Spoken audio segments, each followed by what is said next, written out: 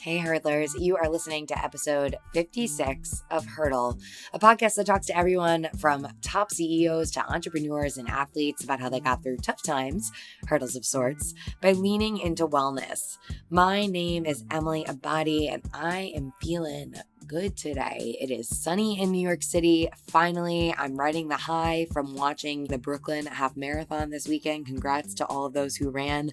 And I'm just feeling good. On today's episode, I am chatting with Sienna Elise Earp. She's a yoga instructor that's made a huge name for herself on Instagram. She has more than 1.6 million followers. She also has a highly popular YouTube channel and she's on the Sweat app. If you've never heard of that before, that's the app that is co-created by other fitness influencer, Kayla Itsines. Before we get into Sienna's story, quick shout out to my sponsor, Athletic Greens. I'm actually sitting here sipping it right now. I put it in my smoothie this morning. I did a half a frozen banana, Athletic Greens, 3 ice cubes, some almond milk, and a serving of vegan vanilla protein powder, and it tastes delicious. 10 out of 10 would recommend. And I love throwing it in my smoothie in the morning because it's just an easy way to make sure that I'm getting a full 12 servings of fruits and vegetables. They're offering Hurdle listeners a special deal. You've got to check it out. It's 20 free travel packs, a $79 value with your first purchase. Just head on over to athleticgreens.com/hurdle. Again, that is athleticgreens.com/hurdle to get yours today. All right, let's talk about Sienna. She grew up in Australia, and as a teenager, she had a pretty tough time. From the outside looking in, everything was great.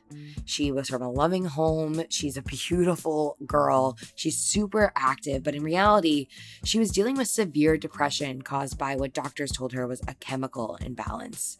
She tells me that literally she had nothing in her life to be upset about, but still had such negative thoughts consuming her. So much so that at age 16, she even attempted suicide. She got the help she needed to deal with the disease and soon leaned into journaling and moving her body to move forward. And that's when she started her Instagram account at Sienna Elise, SJANAELISE, which spread like wildfire, sharing photos of herself trying different yoga poses in beautiful places. When I met Sienna in Miami at the Retreat by Function, which is essentially fitness, wellness, fashion festival of sorts. They have it in Austin, in Miami, the one that we went to, and also there's one in September in New York. And when I met Sienna there, she was so welcoming right from the get-go. She's one of those people that walks up to you and gives you this huge hug, a kiss on the cheek. Seriously, she's such a positive example for so many people that keep up with her. And I just feel really awesome about today's conversation and about the fact that I get to bring her story to the hurdlers. I would love it this week if you could do me a favor and just share this episode with a friend. And make sure also, as you are listening, tag at Hurdle Podcast, tag me at Emily Abadi. Let me know what's resonating with you, what you like, all the things. Emily@hurdle.us if you want to shoot me an email or have a hurdle moment of your own to share. And I think that's it. With that, let's get to hurdling.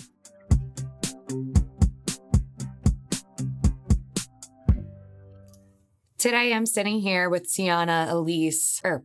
Don't worry, no one can ever get it. No one can get it. You actually nailed it. Nailed. Well, I feel like because most of your followers know you as Sienna Elise, it's like when I throw your last name into the world, they're like, whoa. Yeah, who's that? Curveball. Yeah. Sienna, what do you do? I am an international yoga teacher. I'm a full-time traveler, fun seeker, frolicker, I suppose. And I kind of just try to live my life in a way that can live by example for other people, especially other women, to live their best life and to learn to love themselves and embrace whatever that means for them. I love this idea of like international yoga teacher. Yeah, well, it's like International Woman of Mystery. I wish. So by your accent, obviously, we are recording this right now in Miami. Woohoo. Both here this weekend for the Retreat by Function. We've had a nice bit of fun. A lot of fun and a lot of sweat. But now we're here to record a pod, and I'm super excited that we were able to connect while we're here this weekend. But you're not from Miami. You're not from the States. No. You're from quite far from here. Yeah, I'm from Australia, the land down under. The land down under. The land of Vegemite. Oh my God. I don't think I've actually ever had it. Yeah, I mean, it depends on your taste buds. Some people really like it and other people hate it. Yeah. Like, I like it, but I'm also celiac, so I'm not allowed to eat Vegemite, so I have to have like the gluten-free version. Yeah. Which is, it's the same kind of taste, just a little bit different. But with avocado, it's bomb. Like, Bomb. Bomb. Bomb diggity. All right, so I want to rewind back as we usually do here on Hurdle and kind of get into your backstory, and I want to know a little bit about how you grew up. So were you always super active? Yeah, definitely. My whole family was. We just grew up with it in our blood. Like, both of my parents were super active when they were younger as well. And then we didn't know any different. Like, we did like probably, I don't even know, 5 hours of sport a day, different stuff like team sports as well as individual sports. And we just frothed it. Like, that's just, we loved moving our bodies, and we had so much energy that was the only way that we could actually sleep at night. What kind of sports were you doing? Swimming, netball, gymnastics, surf life saving, aerobics. I tried tennis for a while, soccer for a while.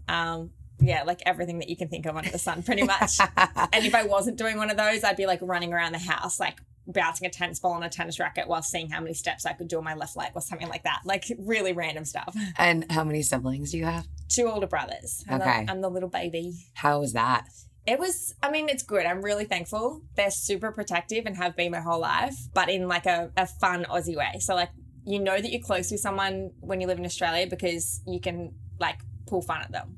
So like, the more banter you have, the better. So my brothers and I were just like, we would like fight, but in like a funny way kind of thing. But they were the only ones who could do it. Like, if anyone else was to like shut me down or like insult me, it was like, no, like, you don't say that to her, but like they would. That's a special thing about having a brother or two, right? Like, I have a brother, and I feel like if that was to happen to me, it's the same. Yeah. He's also about to be an FBI agent. So I know. Also, are you allowed to say that? I don't know. It might be not okay. I think it's fine. I think just it's don't public. say his name. I won't say. I know. Not like anybody but knows his who I am. Instagram is. Exactly. Okay. So growing up in Australia, how was that? I mean, you were obviously super active, but enjoyable time. Super active and always outdoors. Like, that's the best thing about being from Australia, is that it's such a beautiful place, and like, we're so blessed to have grown up there, but it's super safe everywhere that you go. And yeah, like, we just grew up at the beach. We grew up, our house is really close to the beach as well, so we're really lucky that way. So that was pretty much our backyard.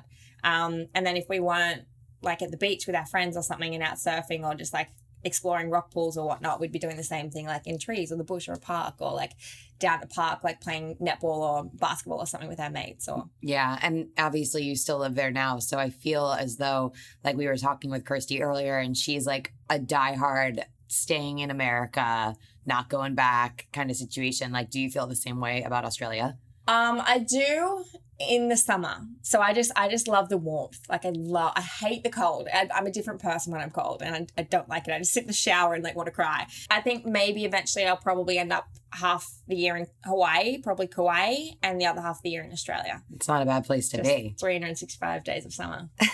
All the time. Yeah. Okay, so super active growing up. You listed a ton of different things that you were into.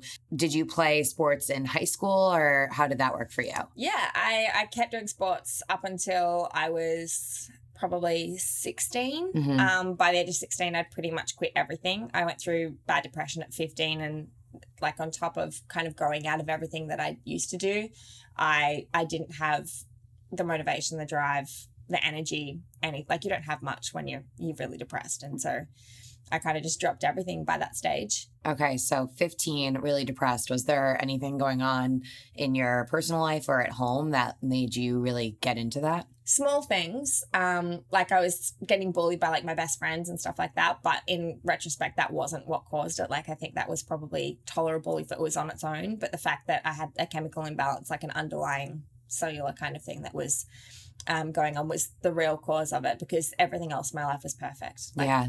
Best family, education, living situation, like, always was safe, comfortable, was smart. I had a lot of friends, like, very well supported.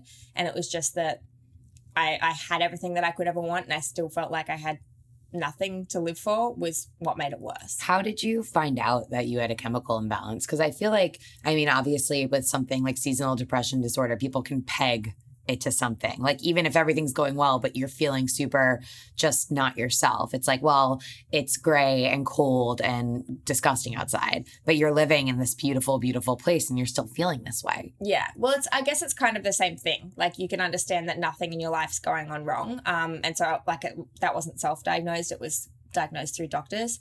My mom's also a psychologist, so she was well onto it, like even before I realized that I was depressed.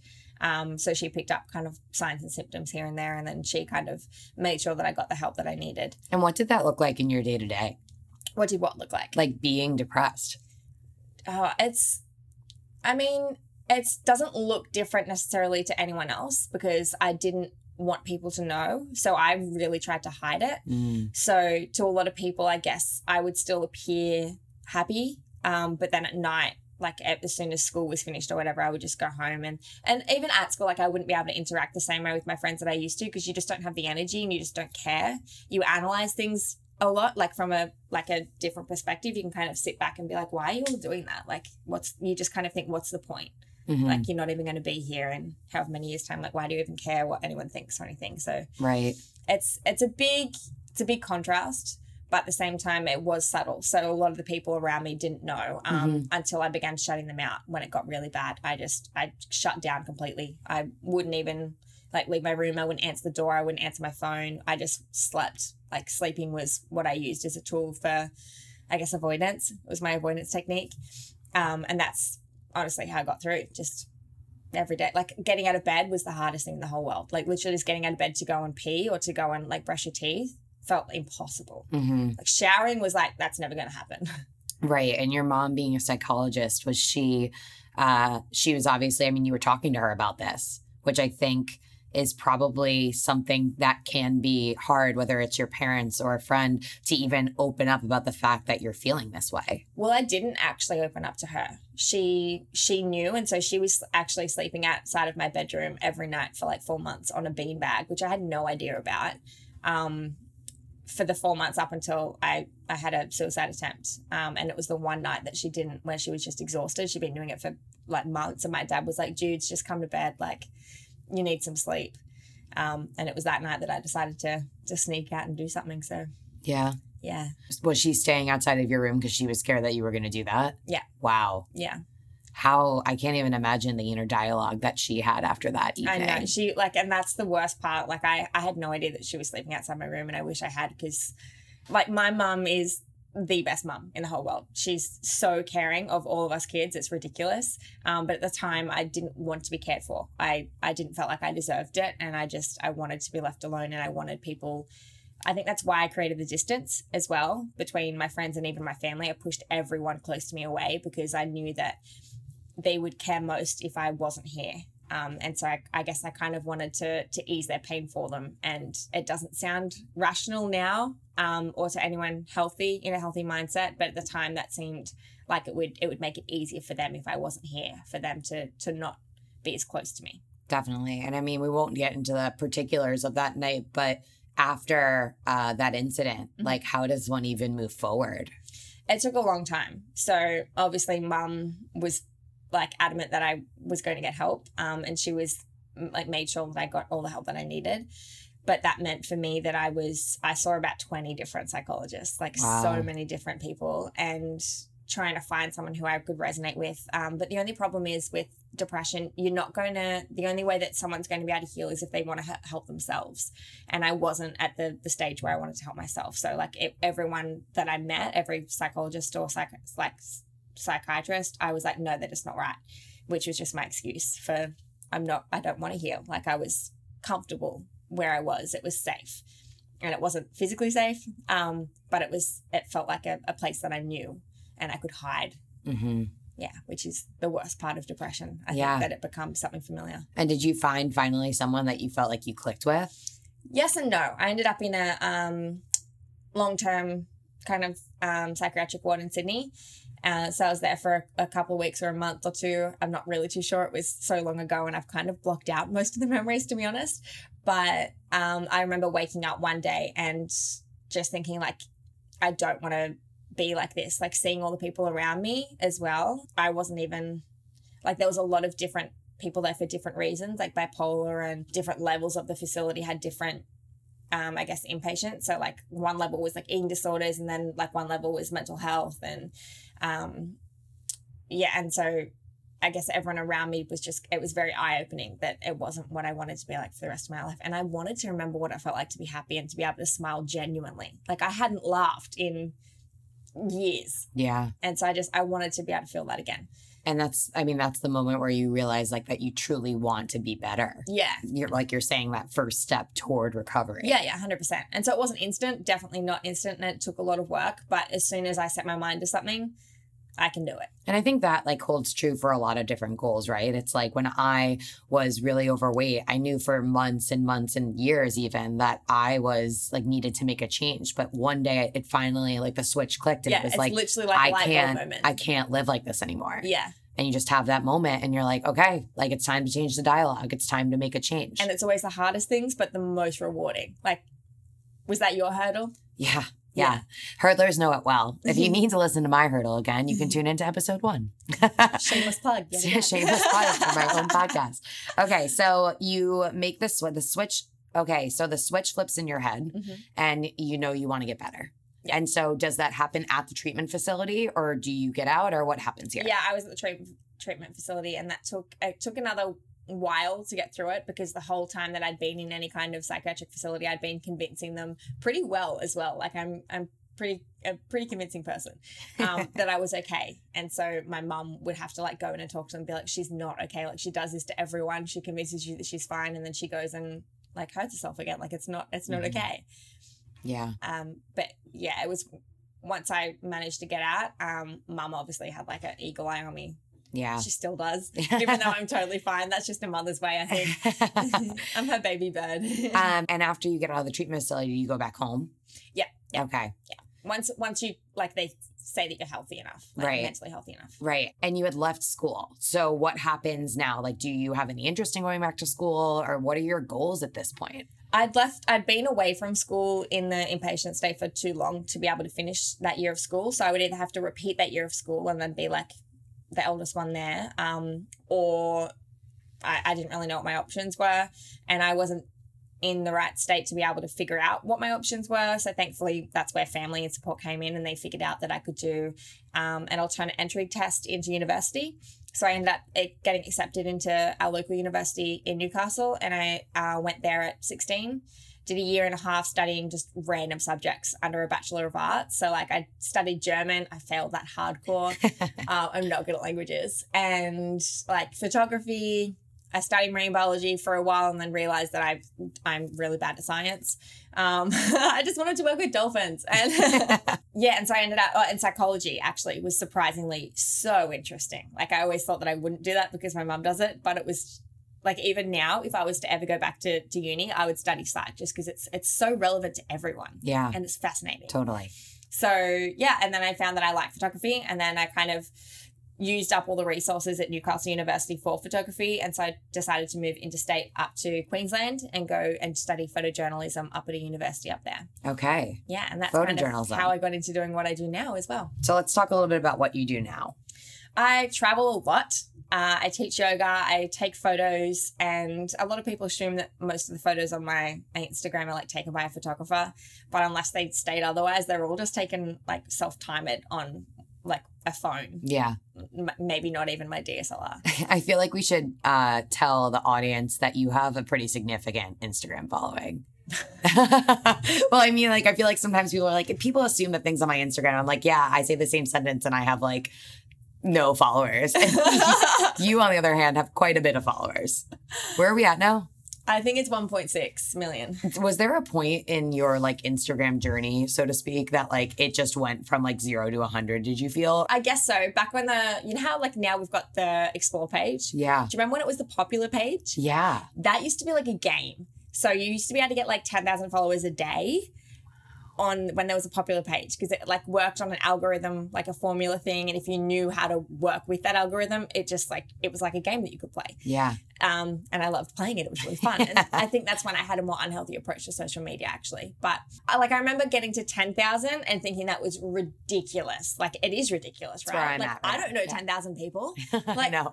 Imagine having 10,000 people in your house. Like, that doesn't work. I don't know what house we're living in. I have a tiny little 1-bedroom apartment. I have to hit up Drake and be like, we need some room. I don't even think we could fit 20 people in my apartment, like shoulder to shoulder. It's like the size of this hotel room. But yeah, and I remember my mum was up staying with me in Queensland at the time, and she was saying to me like having a little giggle. She was like, maybe one day you'll even get to 100,000. And I was like, don't be stupid. Like, that's just, no, it's not going to happen. And then, yeah. It just blew up. Yeah, but the number thing doesn't, it's just, like, it literally is just a number now. And I don't do it because I have so many followers. I do it because, one, it's therapeutic, it's cathartic, and it's healing, it's expression, it's art. And two, it's like, if I can help literally just one other person, I would be doing it. So whether I have 1 follower, 16 followers, or 1.6 million, I'm doing it regardless. Do you talk openly often or at all about like your past history with mental health struggles? Yeah.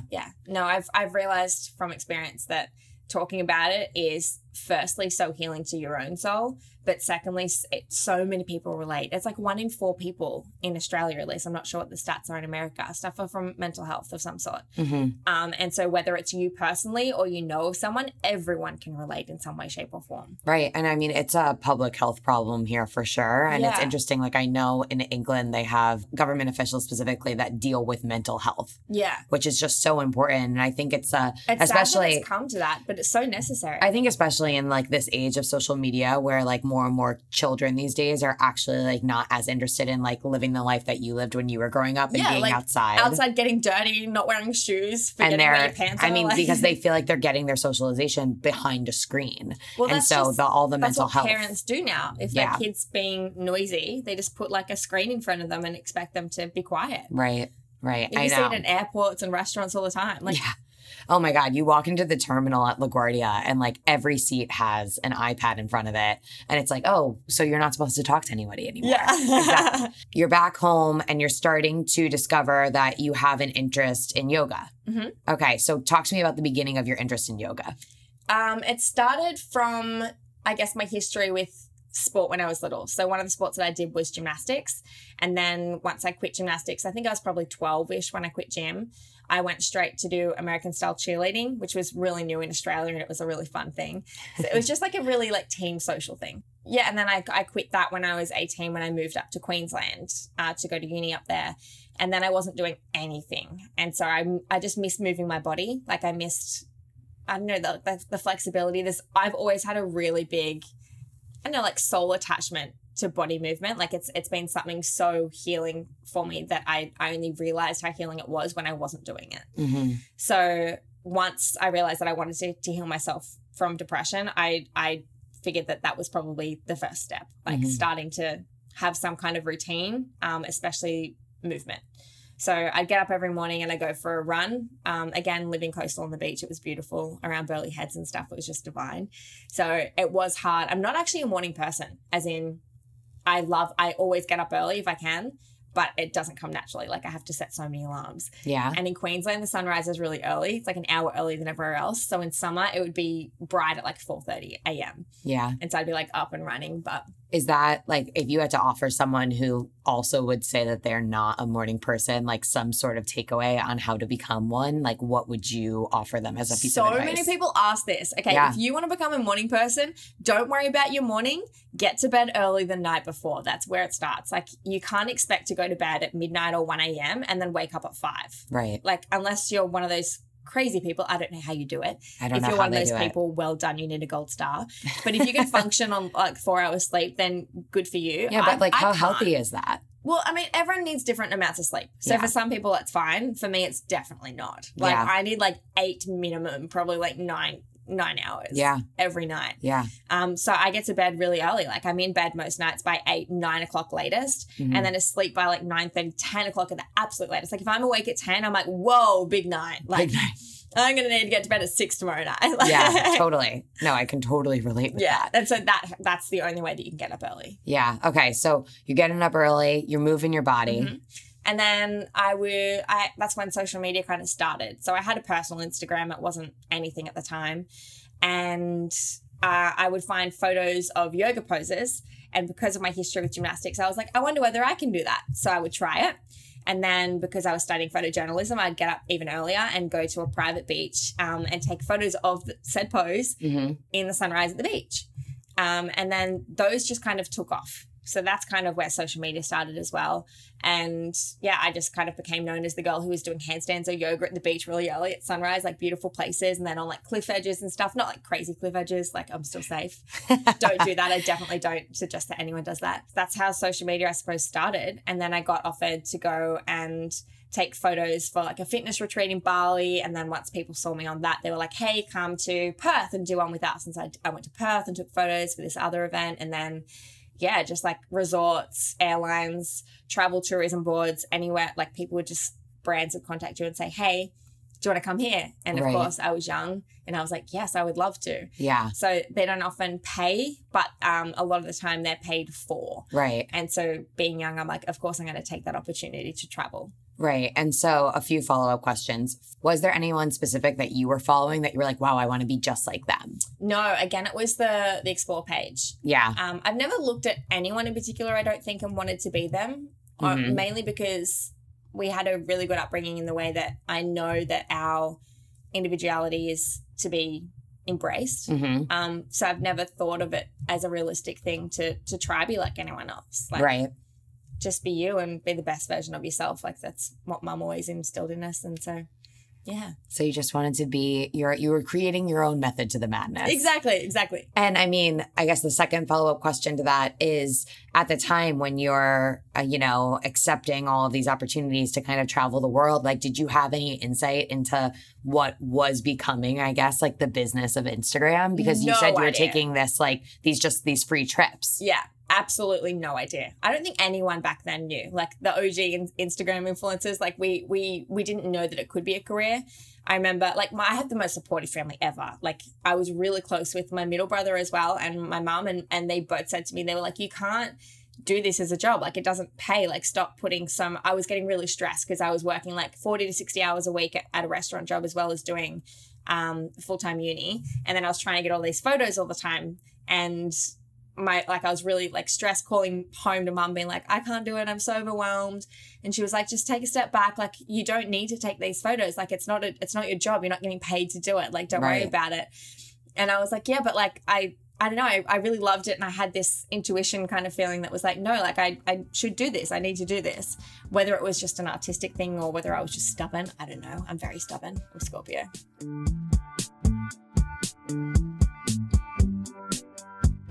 Taking a break from today's episode to give my sponsor, Athletic Greens, some love. Now, I've mentioned here before that the powder has adaptogens in it, and I actually got a couple questions about that this week. So essentially, adaptogens are this class of amazing herbs that responds to different influences like stress, whether that's physical, chemical, or biological. And adaptogens can aid in a few things like normalizing sleep patterns and lowering everyday physical and mental fatigue, which is something I can surely use a hand in as I'm constantly doing everything. A friend of mine the other day asked me, do you ever just do nothing? The answer is yes. Sometimes I do nothing. But when that's not an option, which doesn't feel often, drinking Athletic Greens first thing in the morning helps me stay on my toes and stay alert and just feel better. They are offering Hurdle listeners a special deal. You've got to take advantage of this. It is 20 free travel packs, a $79 value with your first purchase. Just head on over to athleticgreens.com/hurdle. Again, that's athleticgreens.com/hurdle to get your special deal today. Let's get back to it.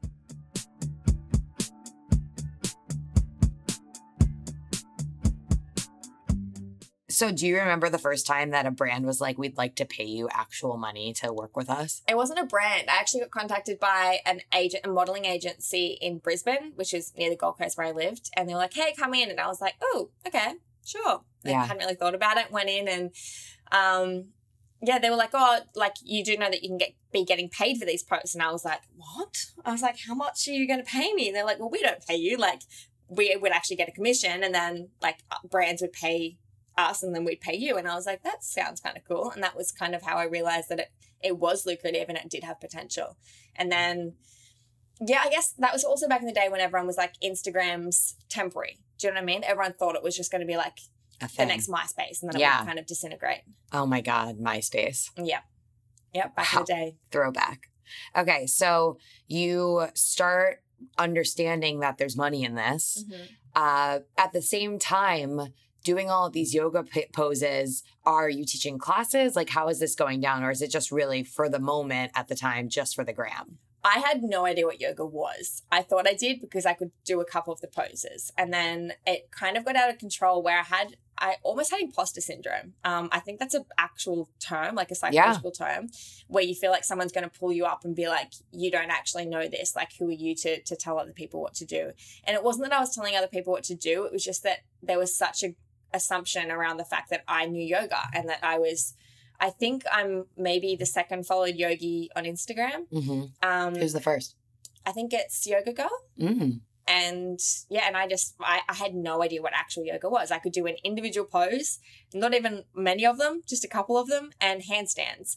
And so people just assumed I knew what I was doing. And I was like, okay, I'm going to go learn something. So I went and did my teacher training for yoga. Did a 200-hour teacher training in Byron Bay. Beautiful place to do it. I love Australia, and especially Byron.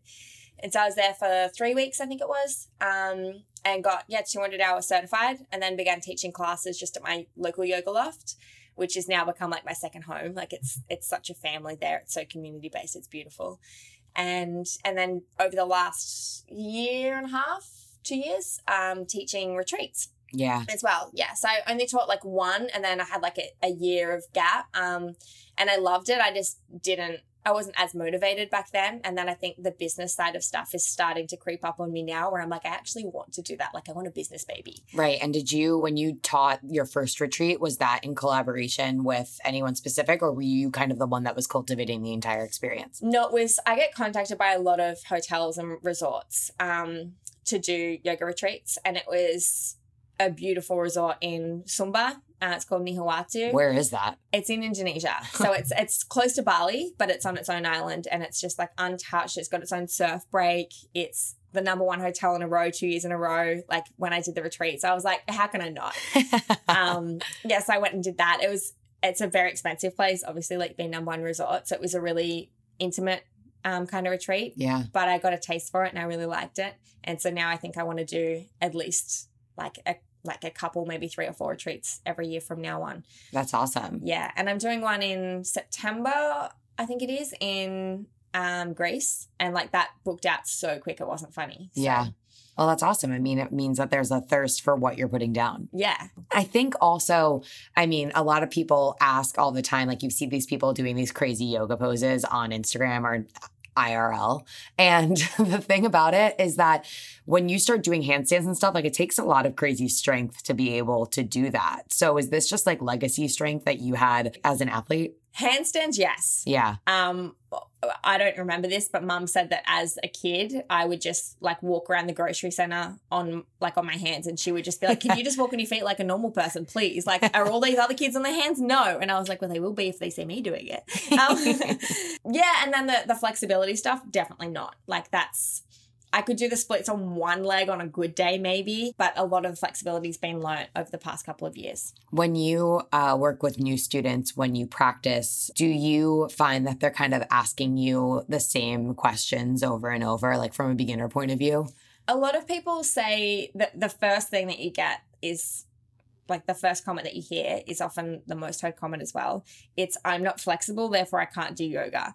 And it's so counter like intuitive. It's like, well, if you think that you're not flexible to do yoga, you have to do yoga to get flexible. Like, right. And that's not the point of yoga at all. And that's what I'll tell them. It's not about how far down you can reach to the ground. It's not how deep you can go into a stretch. It's what you feel and what you learn along the way. And it's literally just about connecting to your breath, to your body, and then surrendering to something bigger than yourself. And it's so humbling and grounding. I know when I was teaching spin, thinking about things that you're telling your students, I had like a set of like 5 to 10 inspirational mantras or like maybe a story or something that I would like return back to time and time again? Do you have like those set of things that like you kind of come back to, or is it always just like new stuff all the time? I'm not sure. I think you'd have to be a regular in one of my classes to tell me. I think I keep it very lighthearted. Like I want my classes to be fun and interactive, and I want no one to take it so seriously. I think a lot of the time, yoga especially, everyone kind of rocks up with their game face on. They're like in their own mind, they're on their mat, and then they kind of, I don't know, there's almost like an ego attachment to westernized yoga, and I want it to be lighthearted and fun. I want people to be able to laugh at themselves and have a little giggle and connect with other people around them. So a lot of the time when they get on their mat, I'll be like, turn to your neighbor, say hi, tell them your favorite color, give them a hug, give them a squeeze. Like even after class when everyone's sweating, I'm like, there's only one way to make friends, guys. Hug your sweaty neighbor. Just get it done. Yeah. I do love what you said yesterday, asking us in class. You said, is your mind full or are you being mindful? Yeah. I think a lot of the time I personally definitely head to my yoga mat because my mind is full and it's hard to flip that switch. And I don't necessarily always think there's like a time where you consciously are like, all right, I'm ready to be mindful. I think it's just the act of it that kind of makes you able to let go. Yeah. And it's about training your mind too. So now every time I head to my mat, like you get into a different state of mind. Like I get onto my mat and I breathe and I'm like, like that's what it means to take a breath. That's what it feels like. This whole morning I've just been chest breathing, and then I get onto my mat and I breathe from my belly and throughout my whole limbs and body. And that's the beautiful part, I think. How do you unwind? Is it always through yoga? Definitely yoga, but other ways too. I mean, like my partner is really good. American, every time I say partner, it must be an Australian thing. Every time I say partner, I mean boyfriend.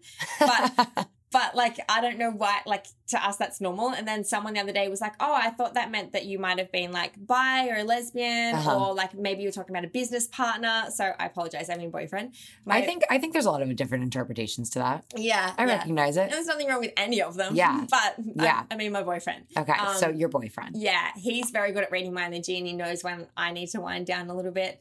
So he'll come and like give me a foot rub or a massage or something like that. And that's always really nice. Or he'll read me a book, and or we listen to podcasts a lot, audiobooks, go for walks in nature. That's probably the biggest grounder, like maybe even more so than yoga actually, because if I can do yoga in nature, that's even better. Like just not even having a mat, like just going to the beach or even just on grass and just taking your shoes off, earthing, which means literally connecting your energy, your feet with the earth and allowing your energy to transfer with Mama Earth's. And that's the other thing. People think that because I do yoga and I'm a yoga instructor that I must be super zen. And I'm like, hell no. Like I do yoga because without it, I am crazy. That's how I feel about running. Like, yeah. But I mean, I do running as well. My runs are more so walks, and then I run down the hills because it makes me feel really fast. That's fine. It's your practice. It's your practice. But just, yeah, every morning getting out and getting some sunshine or something like that. Yeah. Did you feel, we were talking about this yesterday a little bit about this idea of mindfulness, that when you became a certified yoga teacher, did you feel that suddenly you were more open to being mindful because you had a better understanding of what that really meant? Because I think, and hand in hand with mindfulness is meditation. And a lot of people have a hard time getting into meditation. So I'm just wondering for you with your journey with being mindful, maybe integrating more meditation into your regular practice, was there a time that it kind of felt more natural to you than others? Meditation it's a process. There's like 8 limbs of yoga. Meditation is one of them. The asana, the physical practice, is another one of them. And that's another misconception. People think that yoga is just what you do on your mat, but it's not. Like it's so much. It's a whole lifestyle. Meditation is included in that. And for a while I was, even once I learnt more about yoga, I was just more heavy on the physical practice. And that to me was a meditation. It was something that I could get my mind out of my own mind, if that makes any sense. And it was very centering as well. But meditation has recently become something that I've grown to love more and more. And again, like there's no right or wrong with it. Like that's what every meditation practitioner says. Like don't complain about not being able to do it. Just close your eyes, breathe, And no matter what comes up, that's not wrong. Like, you did it. That was completely successful. It's 100% exactly what you were supposed to do and feel. And then the more you do it, the more that you'll grow and learn from yourself. So I guess don't give yourself expectations about what it should look like. It doesn't need to be sitting cross-legged on the ground in like lotus position, hands on the knees, making a mudra, eyes closed, hands at heart, hands above your head, like hair blowing in the wind on the, like in the breeze, on the sand and the beach. It honestly can be whatever it means for you. And for a lot of people, I think the misconception is believing that it needs to look like that. Whereas the easiest way to kind of ease into meditation is to do your version of meditation. So the things that you can leave your body and your mind for a little while. So for a lot of people, that's creativity or art. For other people, it's sport and exercise, going for a run or a walk.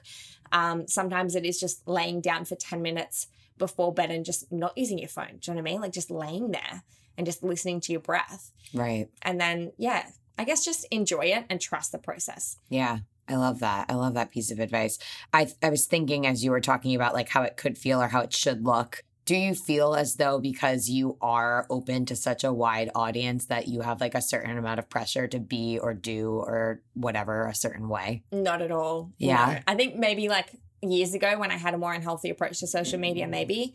But now I feel like anyway, I'm just who I am. Like, yeah. I don't care what people think of me. It sounds cliche or cheesy or whatever, but like you do you, boo, and that's what I do. Yeah, but how did you shift that dialogue? Because I'm sure no matter if you have like 10 followers or if you have millions of followers, I think that in this age of social media and constant feedback and pressure that it's hard to change that. You're never going to be able to please everyone, like never, ever. And so I think the most important, it's not even about pleasing yourself. It's literally just about knowing your values, understanding who you are, and then just living by that. And then if you do that, you won't have any like guilt, shame, embarrassment, regret. You'll be a completely open book. You have nothing to hide and more open to sharing with everyone else. And so I don't know. I think also your vibe attracts your tribe is something like, it's a quote that I heard ages ago and I guess I live by it unintentionally. It's more just like I'll put out the energy in the universe that I am, that I want to give out, and I will attract other people with the same frequency. So I don't think I've met anyone in the past, like since high school, that I haven't gotten along with or I haven't enjoyed being around them. And I think that's just because I'm open to everything and everyone, and I'm not judging them for who they are or who they aren't. And so I assume that they're not doing the same to me. And if they are, that's not the kind of person that I want to be around, and it's probably not the kind of person that I'm going to attract. To be specific, was there an instance in your life, because you did reference that there was like a pivot point for you with social media, was there a certain thing that happened that kind of made you shift the way that you view that platform? And that platform, I mean Instagram. Yeah, well, social media in general, yeah. I became really addicted to it. Yeah. This is probably 2013, 2014. And I couldn't even have a shower without taking my phone in with me because I was obsessed with the comments and creating a safe place. For anyone who knows me or has ever seen me on Instagram, I'm quite a slender person. I'm very skinny. I'm also fit. Like I love my body wholeheartedly, and not because it's skinny, just because it's a body. Like I have legs that allow me to move. I have arms that allow me to hug. I have a big ass heart and not a big ass, but I love that. But my body just allows me to live and to love other people, and that's what I love about my body. And that's what I think everyone should view their body as. It's just a vessel that allows them to exist. So even though I am I'm very slim, I used to get, because I'm very slim, I used to get a lot of negativity from keyboard warriors on the fact that I'm skinny. And so people would say like, too skinny, like you look anorexic, like just a bunch of bones, like it's disgusting, which it sucks that people feel like they have the right to tell you that your body is right or wrong, regardless of what your size is. So like if you were bigger, you would obviously get hate as well, which like the fact that that's obvious sucks, doesn't it? Like no one's safe. But I would be preaching messages of self-love and like loving your body and who you are and accepting yourself for whatever that looks like and whatever you look like. And people would say, like, you're only saying that because you're skinny. And it's not because I'm skinny. It's because I've literally just learnt to accept that this is who I am. And I know that I'm doing the best thing for my body and that I'm healthy. I'm living in a way that is right for me. And so it didn't really matter what anyone else did or said or thought. And so I think that mentality, like the realization of that, I then kind of just shifted my mindset. And then I don't know whether it was energetically. I know that for some people that's so hippy dippy, but I think I literally just kind of shifted my followers as well. As in, I don't get much negativity anymore, if any. And if I do, it definitely doesn't bother me because I know that I'm living my truth and I'm healthy in myself. And if I do get negativity, whether it's like aimed at me or anyone else, I'll just instantly block the person, delete the comment. But it never really happens anymore. How do you even monitor that many people following you? Well, you don't get thousands and thousands and thousands of comments on every photo. Right. Yeah. So it's pretty doable. I actually read all my comments. Yeah. So if you ever follow me and you leave me a comment, I'll read it and I'll probably give you a little love heart. A little love heart. A little heart. Okay. So shift the dialogue, better interaction with social media. You are traveling the world. You're doing yoga retreats. Mm-hmm. What else does life look like for you right now? I guess I'm in a transitional phase where I am realizing that I do need to, or I want to invest more time into building a brand from a creative perspective. I think I've kind of dawdled along, and I've always trusted the universe, almost not too much, but like definitely a lot. So like my mom would always be like, well, what are you going to do? Like you've just quit your job, like at the restaurant, like, what are you going to do? And I was like, oh, it'll be fine. Like, I trust the universe or whatever. And she was like, that's not how it works. And I'm like, but it does. Like, I'm fine. And I know that I'll be fine. I've always just had this deep intuitive feeling that it'll be okay. Mama, that's got it. So I don't know. Like to most people, that sounds really like hippie, but to me, it just kind of, it feels right. Yeah. And so, now I'm at the point where I'm like, I still trust her, but I want to put more energy into actually making and manifesting things. So yeah. I've got a bunch of different things over the next couple of years that I want to work on. And now you work with like a management company. Oh yeah, no, I've worked with managers for years. Yeah. Since like 2014 probably. So. What was that like at first, like even onboarding that kind of experience? Like, was it surreal to be like, wow, I'm at the place where I think that I need to work with someone to help me manage all of this? No, because I didn't think I was at that place. It was more just like they offered and I was like, okay. Yeah. Sure. Why not? Like, I'm down for it.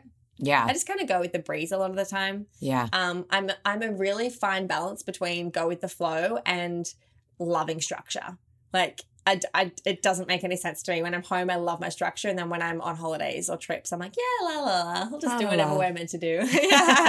And you said that retreats are on your radar. Yeah. So, I mean, aside from retreats, like if you had to think of like your wish list for the next 5 years, is there anything else like exciting and fun that you kind of want to implement? Yeah, 100%. I don't know how many of these things I should tell you, but. Give me one spoiler alert. Books. Good. Yes. If I tell you how soon they're coming or whatever, that I'll spoil it because then I won't be able to meet my own expectations. Well, don't you think sometimes that's also the beauty of something like social media is like when you put something out into the universe and then you have 1 million people that are following you? Fun fact. Do you want to know a fun fact? I would love a fun fact. Apparently you're 33.3% more likely to stick to something if you tell people about it. Love it. So you guys are now holding me to this. I will personally hold you accountable. Yeah, you will too. I'll be shooting you a text message in like 2 years. Are you doing it? Are you up? Are you doing what you wanted to do? I interviewed someone once who told me that he has a phone call with his mentor every Wednesday at 7 a.m. and he must call him at 7 a.m. If he calls at 7:01, the mentor doesn't answer. Oh, I like Talk that. about accountability, That's right? Like brutal. I'm going to be that person for you. But I like it. We'll talk about the terms on that later. But you're a little bit more friendly. Like you would still answer, but you'd be like, girl, I'm not keen. I'm not keen. Where were you a minute ago? I know. Like, I was on the toilet. Okay, so wait, tell me what I'm keeping you accountable on. Books. I'm going to publish a couple of books. Awesome. One, I think the first one's probably going to be a relatable self-help book. I think that's always what I've wanted to channel my history and my story into. Yeah. Now that I've realized it can be so helpful for other people, I want to make sure that I can help as many people as possible. And I think a book is a good way to do that. I also enjoy writing. So maybe a book of prose and like poems that I write. A couple of other books, but I'm not going to tell you what those are just yet. That's cool. And yoga mats. I'm hoping to do that soon. Definitely retreats. And then I think eventually I want to have a retreat space, probably in Kauai. Wow. Where I can raise my family. We're going to have dogs. We're going to have a permaculture farm. We live sustainably off the land, like waste free. And yeah, we do like yoga retreats. It'd be a space that we can just come, people can connect and share and grow together, which I think is really cool. Sounds like a pretty cool existence. We'll have beehives. And Is there anything specific that you kind of lean into in terms of service that you want to provide people that are coming to you from that angle, from this like I'm struggling situation? Because I think that it can be a little overwhelming if you're someone that's super empathetic and you want to help everyone, and it feels so great when you can help, but it's hard when so many people are looking to you for guidance. So are there any themes or things that you kind of resonate on with the people that reach out to you? I think the first thing to recognize or understand is that I'm happy and more than welcome and open to guiding them, but I know that it's not my responsibility to change them. That's everyone's personal journey, and that's your biggest lesson. Like that's a blessing, and it's an honor to be able to learn that for yourself. And so like I know that most people probably wouldn't expect me to be able to provide that for them.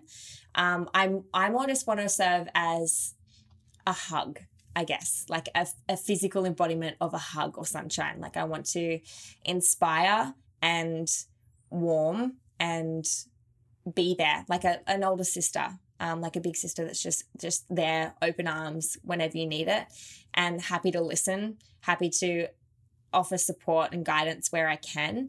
But in saying that, I know that I'm not a professional of any sort. So if anyone does need professional support, like I'm also open to helping them find that person, or help them to seek the help that they do need. And certainly, I mean, I can totally relate with that. I think as someone who lost a lot of weight, I have people that reach out to me looking for tips and tricks or nutritional advice. And I can give you some of the tips and the tricks that I use to lose weight. But at the end of the day, like I'm not a certified nutritionist. I'm not a registered dietitian. And everyone's body's different. And everybody is different. Yeah. So I can be there for you in the capacity that I feel like it's safe for me to be there for you. But I have certainly referred people that have reached out to me to other individuals. You should. I think that's a scary kind of issue with social media. Like having a lot of followers or something, people assume that you're a reliant source of facts and information. Yeah. And the only facts that we know is what's true to us. It's so true. Okay. So we're winding down here. And the way that we do that here on Hurdle is I want to ask you if you had the opportunity to offer yourself, maybe back when you're between the ages of 16 and 18, you're going through that really tough time, one piece of advice during your Hurdle moment, what would you say to yourself today? I think it wouldn't be necessarily words. I think it would be more just offering myself a hug. Like it would just be like, I'm here. You're fine. You're going to be fine. I got you, girl. Just letting her/me know that like I'm in the worst. And I didn't have to be. The fact that I was doing it to myself. What the life that you have is the life that you can create for yourself. And I was just creating the wrong things. Yeah. Awesome. I'm so happy we got to do this. So am I. Thank you. I know. So good. Please take a moment to leave a quick review by clicking the link with the description to this episode. We all face multiple hurdles in life, and I want to hear about yours. Reach out to me by email, emily@hurdle.us. Connect with the podcast on Instagram and Twitter @Hurdle Podcast. Where do they find you? Give me the details. At Siana Elise on Instagram. It's so hard to spell though, so I'm really Spell sorry. it for me. SJANAELISE. Beautiful. Siana Elise. There you go. Anything else? Anywhere else I should look for you? I've got a website, www.siana.com.au. Oh. Yeah, well, I'm Australian. Fancy. On YouTube as well. And yeah. See you there. I'm also hoping to start a podcast soon. So you'll have to, that's the other thing. You'll have to hold me to that one. Oh, goodness. And then you'll have to come on my potty. This is the bit. Did you just say potty? Yeah, my potty. Oh my God, what a way to end. Amazing. I am at Emily Abbate. Another hurdle conquered. Catch you guys next time.